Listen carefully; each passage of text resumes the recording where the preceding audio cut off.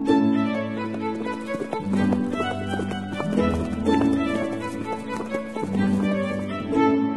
listening to Nick Luck Daily.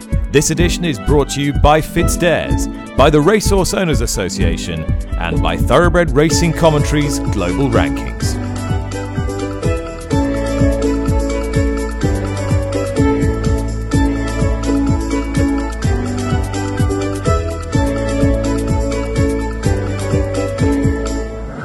Hi there, good morning, thanks for listening. It's Thursday the 2nd of December, bright frosty morning here in TW11. A little later in this programme, I'll be talking to trainer Kim Bailey, who's unleashing his stable star First Flow for the first time this season in the FitzDares Peterborough Chase on Sunday. I'll also be playing you an excerpt for an excellent interview conducted at Tattersall Sales last night by Gina Bryce with Peter Stanley, who was talking about, on one hand, how great it is that we're selling horses for a lot of money, on the other hand, how, as he puts it, British vendors are selling the family silver abroad and what the implications of that might be. I'll also be talking to David Letts, who's the chair of Racing with Pride, about the initiatives tied in with the Racing is Everyone's Sport campaign that will be across all UK racecourses on Saturday. But clearly, first of all, we need to take stock of what's been happening both in the High Court and at the British Horse Racing Authority's hearing yesterday. Lee Mottershead is back with me. I don't know quite, Lee, what you've done to deserve this, but I'm very grateful for your input anyway. You spent yesterday chiefly monitoring the Robbie Dunn hearing at the BHA, where we moved forward quite a bit because you actually got a full day of evidence giving. So tell me what happened yesterday. Well, yesterday, Nick, in many ways was, I suppose, one of the big days in this hearing, because it was a day when Bryony Frost was present at the BHA's High Holborn headquarters in London. She gave evidence for most of the day. She was heavily questioned by the barrister representing Robbie Dunn, Roderick Moore, and I suppose for what felt like about 3 hours, I think, over different sessions, she gave robust answers to a series of questions. The defence barrister's job in a situation where someone has been accused of bullying somebody else, I suppose, is to discredit the other person. And the significant line of Roderick Moore's questioning was to imply that Bryony Frost, in a way, was mistaken, and that she hadn't been bullied, and that it was actually teasing, and that in her head she'd made it into a bigger deal than it actually was. And I think watching that played out over a long period of time, I found quite uncomfortable.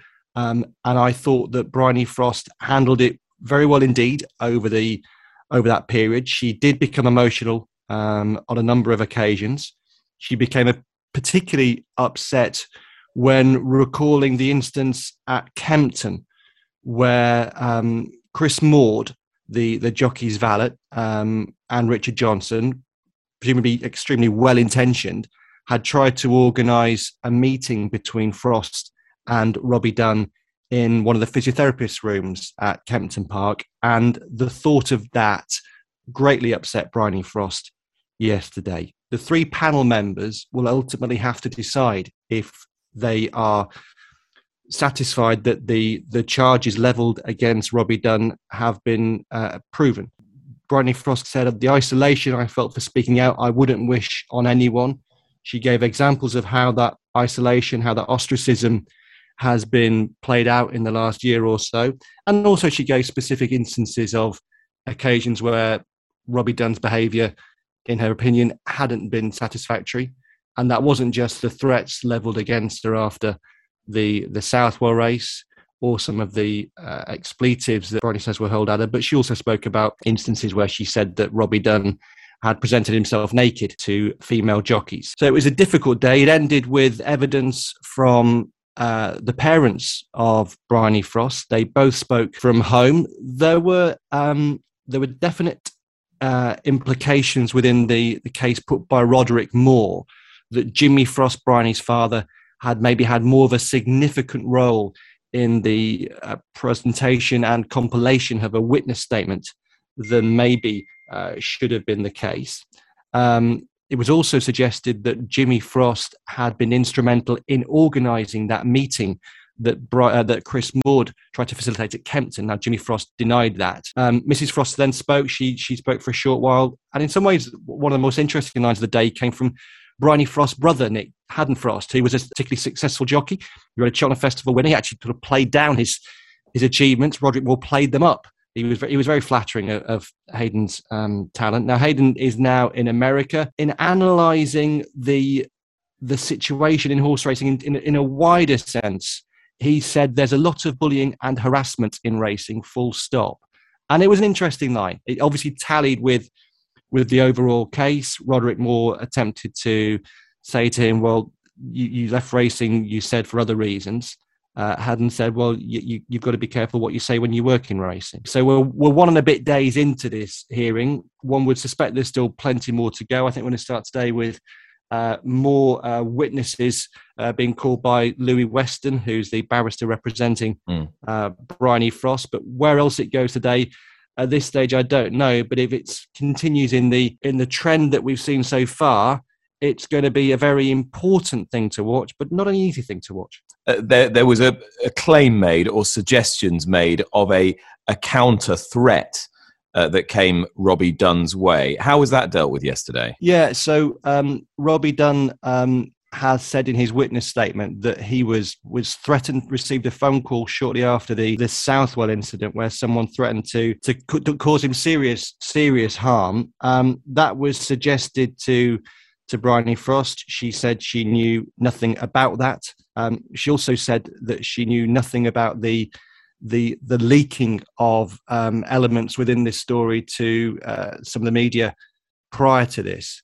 So that certainly was raised. And I imagine if we get questioning of Robbie Dunn at some point going forward, that will be raised as well. And Lee, although only one of the 7 charges against Robbie Dunn includes the word bullying, it was quite notable, it seems, that Roderick Moore, on Dunn's behalf, sought to spend quite a bit of time attempting to define exactly what bullying was and to differentiate it from something that might be perceived as less serious. That's right. I wonder if this line of questioning really hits home on the fact that the most powerful and the most emotional and potentially the most damaging of the charges against Robbie Dunn does relate to bullying, because this idea of a male jockey bullying a younger female jockey, I think is particularly unpleasant and distasteful if that was proven and if that was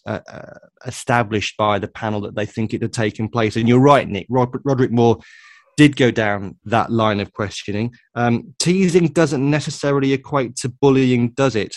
He said at one point to her, when later he was talking about the social media posts that Robbie Dunn had put out about Bryony Frost prior to the virtual Grand National in 2020, when he mocked her in that post, and he has apologised for that since then. He says in his witness statement he regrets having done that. Roderick Moore says, "My suggestion to you, Miss Frost, is that's not an act of bullying. It was unprofessional and it doesn't reflect well on him, but that's about it, isn't it?" So that was a big thrust of the Moore line on Wednesday, that Bryony Frost hadn't been bullied. She might have been mocked, she might have been teased, but she hadn't been bullied. I think watching yesterday, it felt to me very clear that Bryony Frost feels she has been bullied. What happened in the High Court yesterday? Ryan Moore was answering questions. Yes, he was. So 3 hours of what my colleague Chris Cook describes as forensic cross-examination in the High Court case, which is seeking to establish whether Freddie Tulitsky should be eligible for significant compensation. In fact, a huge amount of compensation, £6 million he's seeking to get from Graham Gibbons in relation to the fall at Kempton Park that resulted in Freddie Tulitsky suffering enormously seriously injuries, life-changing injuries. Ryan Moore was in the hot seat yesterday, and he was questioned by the barrister representing Graham Gibbons, Patrick Lawrence, QC. And as on Tuesday, when Patrick Lawrence sought to question the neutrality of Jim Crowley, when Jim Crowley had spoken about Graham Gibbons and the same sort of line of questioning was directed towards Ryan Moore. Ryan Moore has produced or helped to produce a report with Freddie Tilitsky's solicitors on the race. And I think as a result of that, Lawrence was saying that Ryan Moore's mindset had been changed, and therefore the evidence that he was giving was influenced by that and by his sympathy for Freddie Tilitsky. Interesting lines from Ryan Moore, Nick. The whole thing has been tiresome and boring and sad. To be honest, it's a lose-lose either way, he said. When Patrick Lawrence attempted to state him that he was significantly sympathetic towards Freddie Tilitsky, Ryan Moore expressed sympathy for both parties.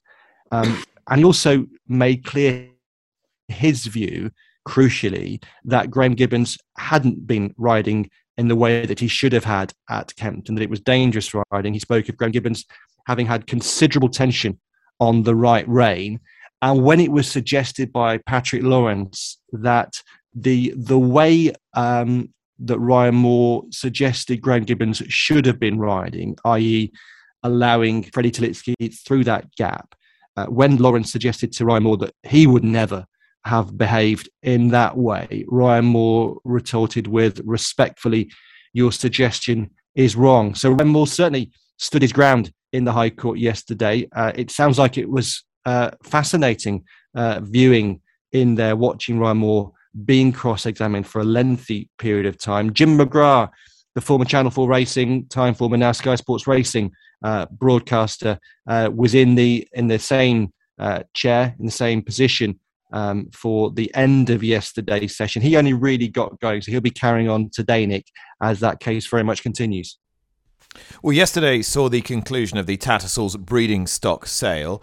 Gina Bryce was reporting for Tattersalls, and she interviewed Peter Stanley from New England Stud after a very successful sale, and he was reflecting not only on the surprise that horses were making good money, but the implications further down the track for horses that are leaving the UK, as he sees it, in their droves. It makes for quite an interesting listen.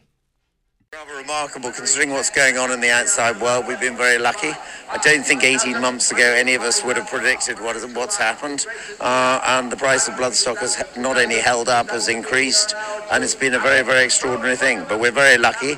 The things have worked out as well as they've had. We've had some nice horses to sell. They've sold well, and I think the market is. It's in a remarkably good place. I mean, I think internationally is what you're seeing is the difference with certain countries, Australia, Japan, America now building a really solid model. For me, the biggest tragedy is that Europe and the UK in particular is the home of the thoroughbred. It's where everything was invented. It was where it started. We should be world leaders. We're still right up there with them, but every year we're selling the family silver. You look at where these mares are going, they're not necessarily coming to board in the UK, they're going to fly, they're flying to Japan, they're going to Ireland. It's marvellous that we're part of a strong industry, but where will we be in 10 years' time? And I think the sadness is we all know we're running for no prize money. I think government looks at us and goes, oh, this is a successful industry, look at these record prices, look at what's going on. But we could be a true world leader. We should be bringing these horses back here. You look at the list of stallions that are actually available in the UK.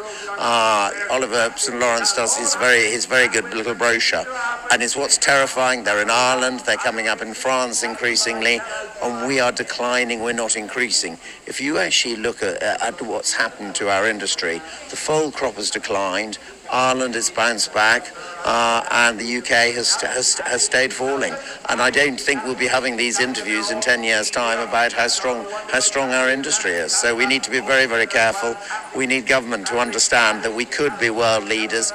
We remain at the top of the world at the moment, but we are a declining force. That was Peter Stanley talking to Gina Bryce at Tattersalls yesterday as their mare sale ended with great fanfare and great results, Lee. But Peter saying, well, this is great, but it's not sustainable if as he put it, all the family silver is being sold. You don't need to be a genius to work out that if you keep selling the best horses, the best breeding stock, you're not going to produce future stars in the years to come. And you certainly won't have the breeding stock to sell in 10 years' time or so. And it clearly is a serious issue. It's a perfect storm in the sense that a number of the leading owners are questioning their involvement in British racing. We know why, because prize money isn't great. But equally, there are other jurisdictions where things are incredibly strong. We read the other day about the enormous increases in French prize money, but the industries in the Middle East, in Japan are surging at the moment. So Peter Stanley, what he says, I think should certainly not be dismissed. The numbers are clear. If you keep selling your best horses, you're going to be in trouble. For all that British racing is an inferior product financially in terms of prize money, we always have been able to say that we still have the best racing in the world. If we stop losing the horses, we won't have the best racing in the world. So it's a serious warning by Peter Stanley, and it's not one that he's just conjured up out of thin air.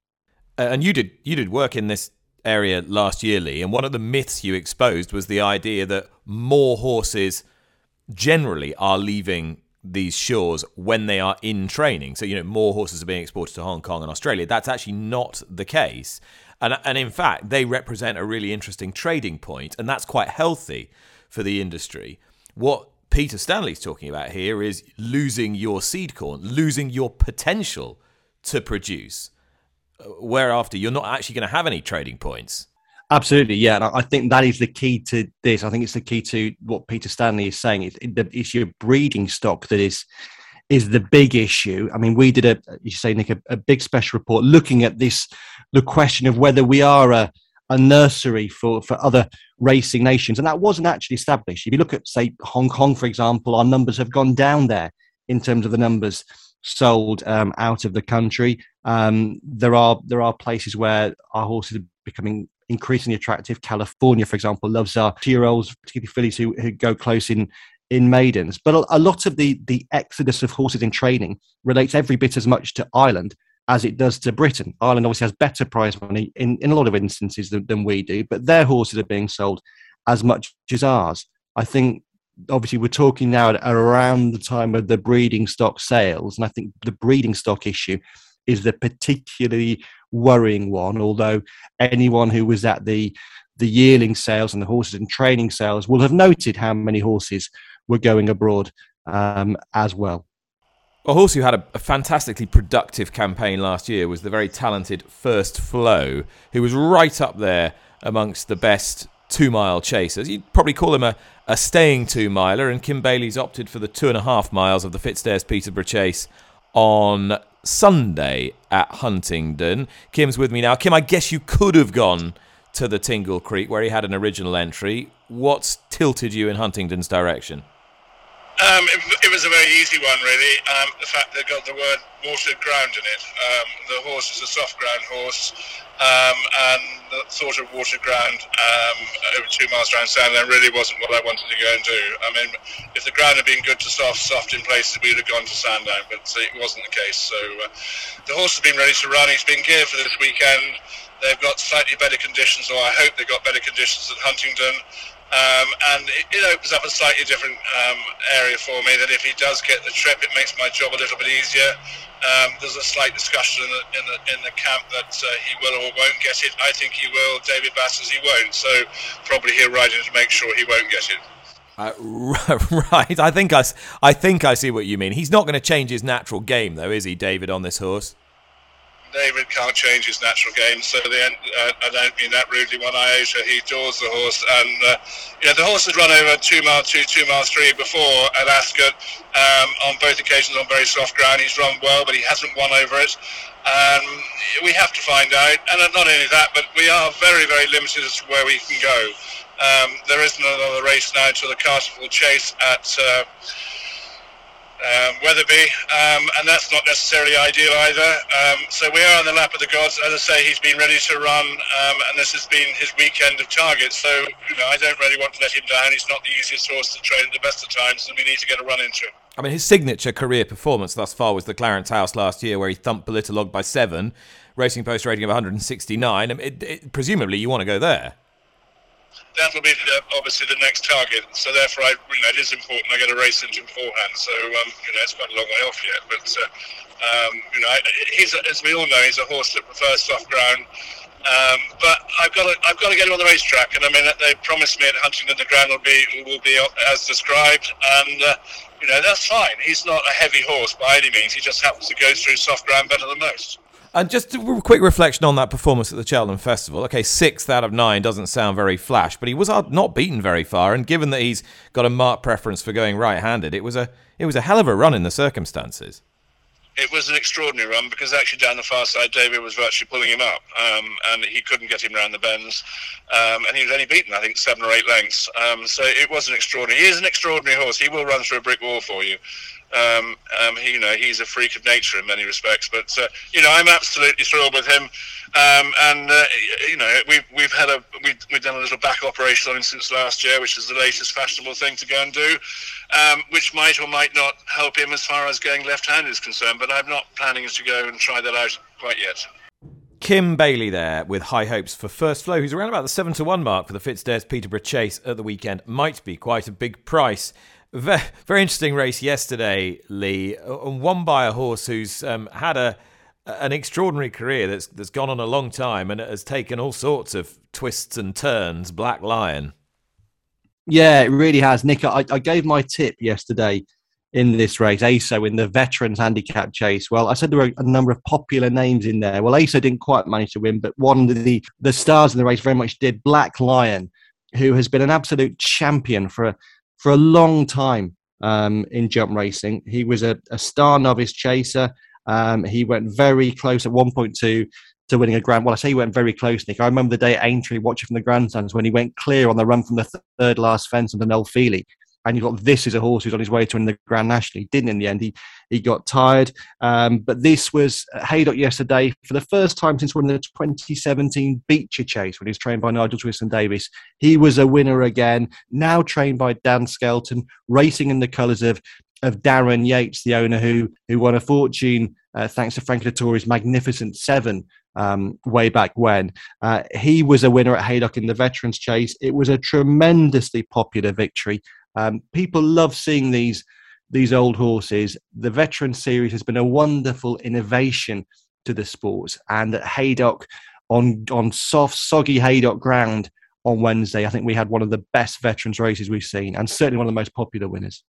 So, Lee, the Tingle Creek Chase this weekend is the highlight, no doubt. Even with the absence of Shishkin, we still have Chacun Pour Soi, who has been declared this morning for the Tingle Creek with Patrick Mullins aboard. So another huge ride for him aboard Rich Ritchie's Star 2 Mile Chaser, and that's worth the ticket price alone. But just looking further ahead, Chacun Pour Soi will be opposed by 2 Paul Nicholls runners as Nicholls seeks to strengthen his extraordinary grip on this race. Hitman and Grenadine go for him. Bryony Frost will ride Grenadine. She'll be on Frodon, of course, in the King George. He's likely to be one of 3 for the champion trainer in that race, and he is putting the finishing touches to his horses for the big Christmas showpiece, as he was telling us earlier this week, isn't he?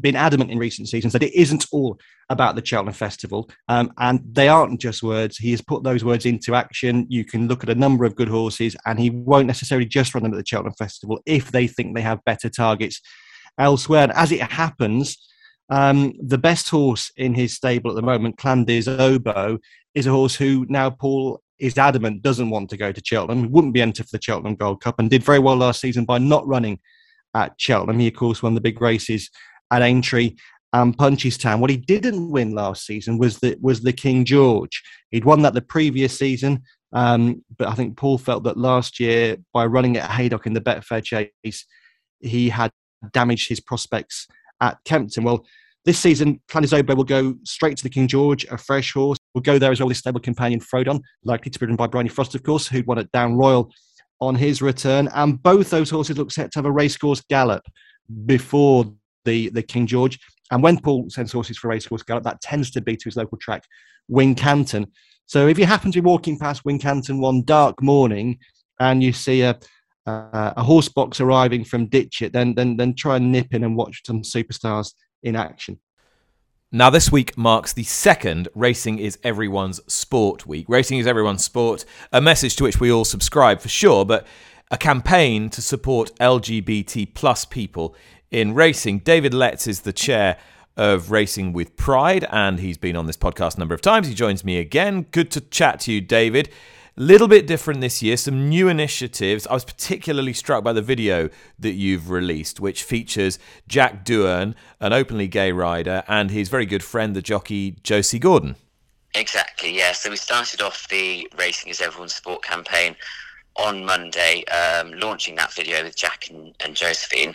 And I think it's really important to give Jack that opportunity to explain in his own words about his experience as racing's only out gay jockey, and the importance of having that allyship and that friendship within the weighing room. So that's how we've kicked off the week with that positive story, really. And Josephine's part in that movie is really important, isn't it? Yeah, exactly, and that's what this whole week's activity sort of aims to encourage across the industry, by asking people really to step up and say, what can you do? And move the emphasis from the LGBT plus community pushing this forward to a collective effort from the sport and all of its constituent parts, really. And you've got a really lovely platform this Saturday with racing at some incredibly high-profile venues, Sandown, Atria and elsewhere. Yeah, so I think it's really important that British racing... we really celebrate the work that's been going on around LGBT plus inclusion through Racing with Pride's work throughout the year. And this gives us the opportunity to join other sporting communities to say that we are working on this, we're aware of this, and we're moving forwards. So, as you say, we've got our main activation through Great British Racing's Everyone's Sport campaign over the weekend. On Saturday, we're activating at Aintree, Chepstow, Sandown, Wetherby and Wolverhampton. So all of the British meetings on that Saturday. And those will include on-course branding. There'll be some races with Pride flag-inspired saddlecloths. Again, we'll be asking jockeys to wear rainbow armbands in one race at each meeting. And then spectators, stable staff, owners, trainers there on the day will also be offered pin badges to show their support for the campaign. And I think, although this is in line with Stonewall's Rainbow Laces campaign, the message is racing is everyone's sport. And I think it resonates beyond simply LGBT plus inclusion, and is a message that racing can't really ignore, that we need to be open to accepting and engaging with people from all walks of life. And David, obviously last year was the first year with the armbands that the jockeys were wearing, and you got an okay take up, but perhaps not what people would really have liked. What was your read on that? Yeah, so I think the impact of the jockeys wearing those armbands was huge to Racing with Pride members, and we had so much feedback after the event from individual members of the LGBT plus community saying how much it had impacted them that jockeys were showing their support. So I think we can't underestimate that effort. And actually, when you look back at those races last year, the take up in those initial races was, I think, 100% or nearly 100%.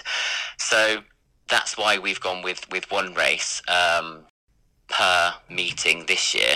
So you get that nice consistency of message, but the jockeys don't have to keep worrying about changing the armband every time they change their silks, which I guess is why it was getting a bit less effective by race 6 or 7. Exactly, and I think that was the bigger issue, really, was the logistics of getting those armbands on and off and there for each race. So I don't think it was necessarily an issue with commitment or engagement from that population. So I think it's just something that we need to that we've addressed from last year, and hopefully we'll see that engagement from the jockeys this year, which was so appreciated by the Racing with Pride network. David Letts, their chair of Racing with Pride. Lee is with me to round off a couple of pretty grueling days on this podcast, hopefully by delivering you with a winner or two. What do you fancy today? A tip for today, Nick. Yeah, okay. So I can I give you one for the weekend as well? You can give me whatever you like. Well, you're awfully kind. The rain has been pouring, it seems, in the north, and perhaps my favourite horse in training over jumps, Native River, will be going in the Many Clouds Chase. I would love to see him win that race. More immediately, Nick, I'm going to take you to Market Raisin. In the 122, the Mansion Bet Faller Insurance Novices Hurdle, not a bad little race this. Lounge Lizard, I think, could be a decent horse for Henry Daly this season, and I'm going to go for Lounge Lizard, ridden by Adrian Heskin in the 122 at Market Raisin. And fingers crossed, Native River can deliver at Aintree on Saturday. We should have some wonderful racing across many venues. Lee, thanks so much. You've put in an unbelievable shift over the last couple of days, and I know you've got to go and do it all over again, but you are spared coming back on the pod for a few days. Thanks to Lee. Thank you very much for listening. That was Thursday, December the 2nd. I will be back with Lydia tomorrow morning. Bye-bye.